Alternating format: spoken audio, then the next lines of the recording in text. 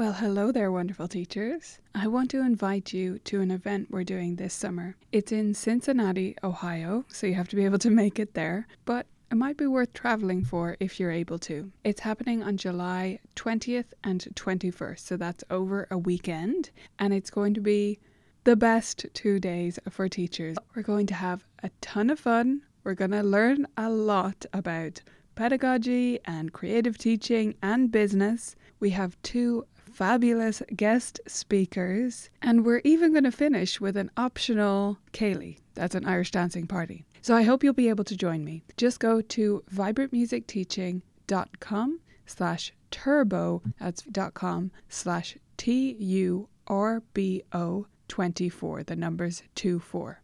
I hope you'll check it out, view all the details there, and I hope to see you in Cincinnati in July. On with the episode. Vibrant music teaching. Proven and practical Tips, strategies, and ideas for music teachers. This is episode 56 of the Vibrant Music Teaching Podcast. I'm Nicola Canton, and in this episode, we're finding the fun in the business of running a music teaching studio.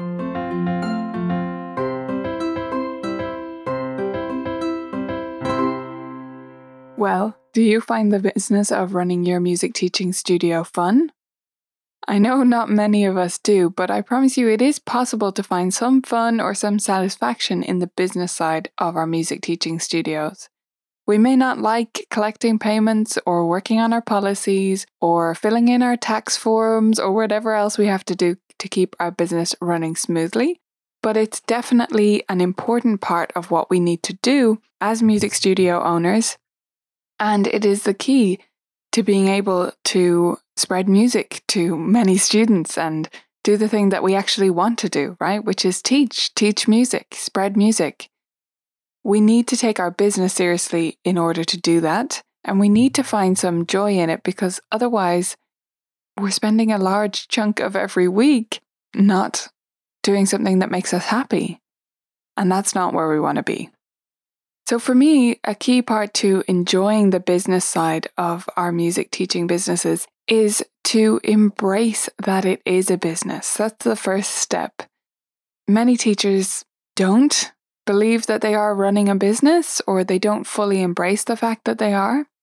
And if you're not going to treat your business as a business, realize that you basically have no choice but to treat it as such, and actually embrace that fact that you are a business owner and start to identify that way, then it's going to be an uphill battle.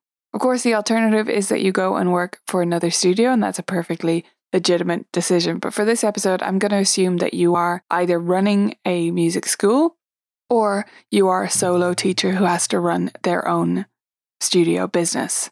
And if that's the case, you need to identify yourself as a business owner so that you can start to really enjoy and see the satisfaction in all of these various businessy tasks.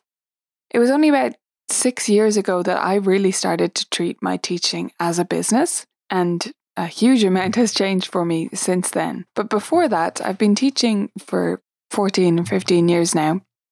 And before that, it was always really a hobby. I made money from it, and I was very glad to have the part-time income, but it was just one of many things I did. And I didn't treat it as if I was running a business. It was just, something I did on the side. That's fine, that's okay, and it's perfectly fine to work only a few hours a week if that's what you want to do. But you should still treat your studio as a business so that you can make the most out of it and really enjoy it as much as it's possible to do. So about 6 years ago, I started to see my business differently, and I started to actually treat it as a business in the way I was taught in college.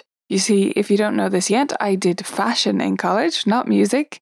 And a big part of my fashion degree was a very, very business-focused degree, a very practical degree.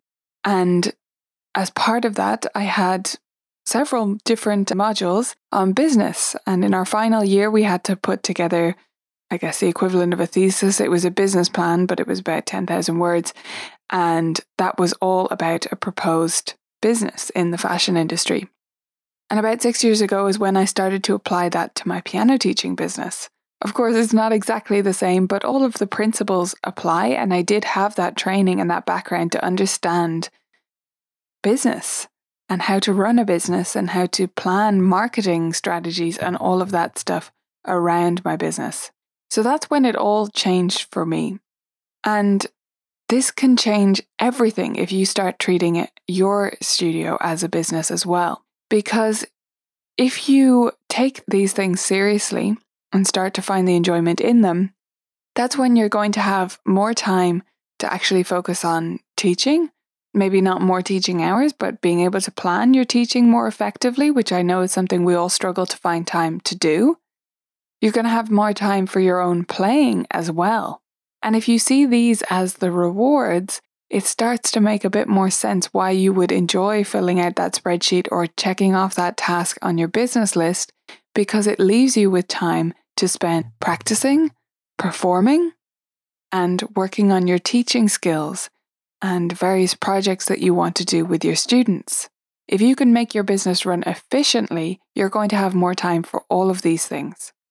So the reward for all this business stuff is really the same as our students find, or we find from practice, right?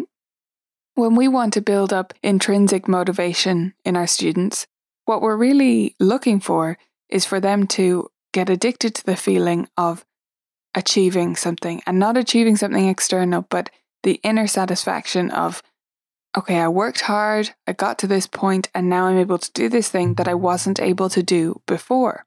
That's essentially what drives us to practice, isn't it? And that's what we want for all of our students.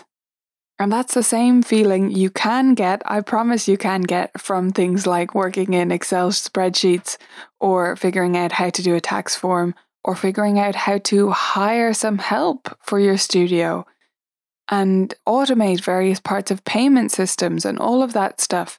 That stuff is freeing you to do other things. So that's your reward. You put in the effort and you get the satisfaction of knowing that you did something that is going to improve your life, your business.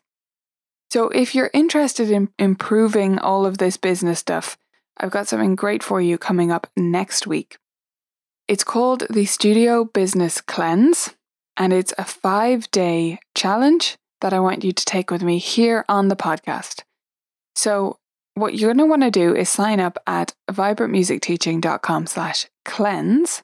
And if you sign up there, you're going to get the daily emails with reminders about the podcasts, but you're also going to get the workbook. And the workbook is essential to making this challenge really count.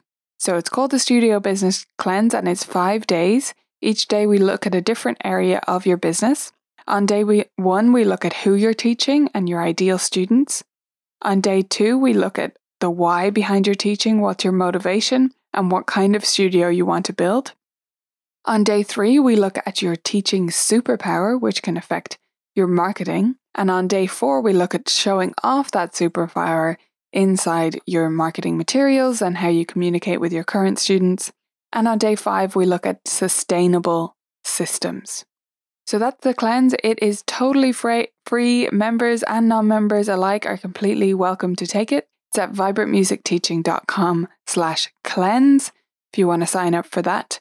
And members, I want to remind you as well that there is also the full Studio Business Reboot course if you're looking to kick up your business systems and your marketing at this time of year. That is already available to you inside the library. So just click on the video library in the menu. Okay, so that's it for today. It's just a short episode just to emphasize the importance of taking your business seriously as we head towards a new year and a new semester in many parts of the world. Please do join me for the cleanse at vibrantmusicteaching.com/cleanse, and I'm looking forward to seeing your results from it. If you're not a member of Vibrant Music Teaching yet, you are going to want to sign up as soon as possible because the price is going to be going up next month. So I just want to give you a heads up if you've been mulling over the membership for a while now, considering joining, but you just weren't sure the timing was right, well, now is the time to do it. It is $19.95 per month right now. It will go up next month. And whatever your current price is, you pay that for as long as you're a member, right? So you want to join before that price increase next month. Go to vmt.ninja to sign up today.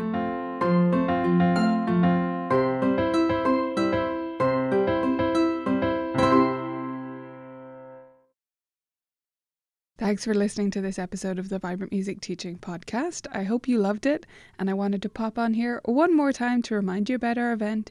It's happening in Cincinnati this July, and you can get all the details at vibrantmusicteaching.com/turbo. See you there.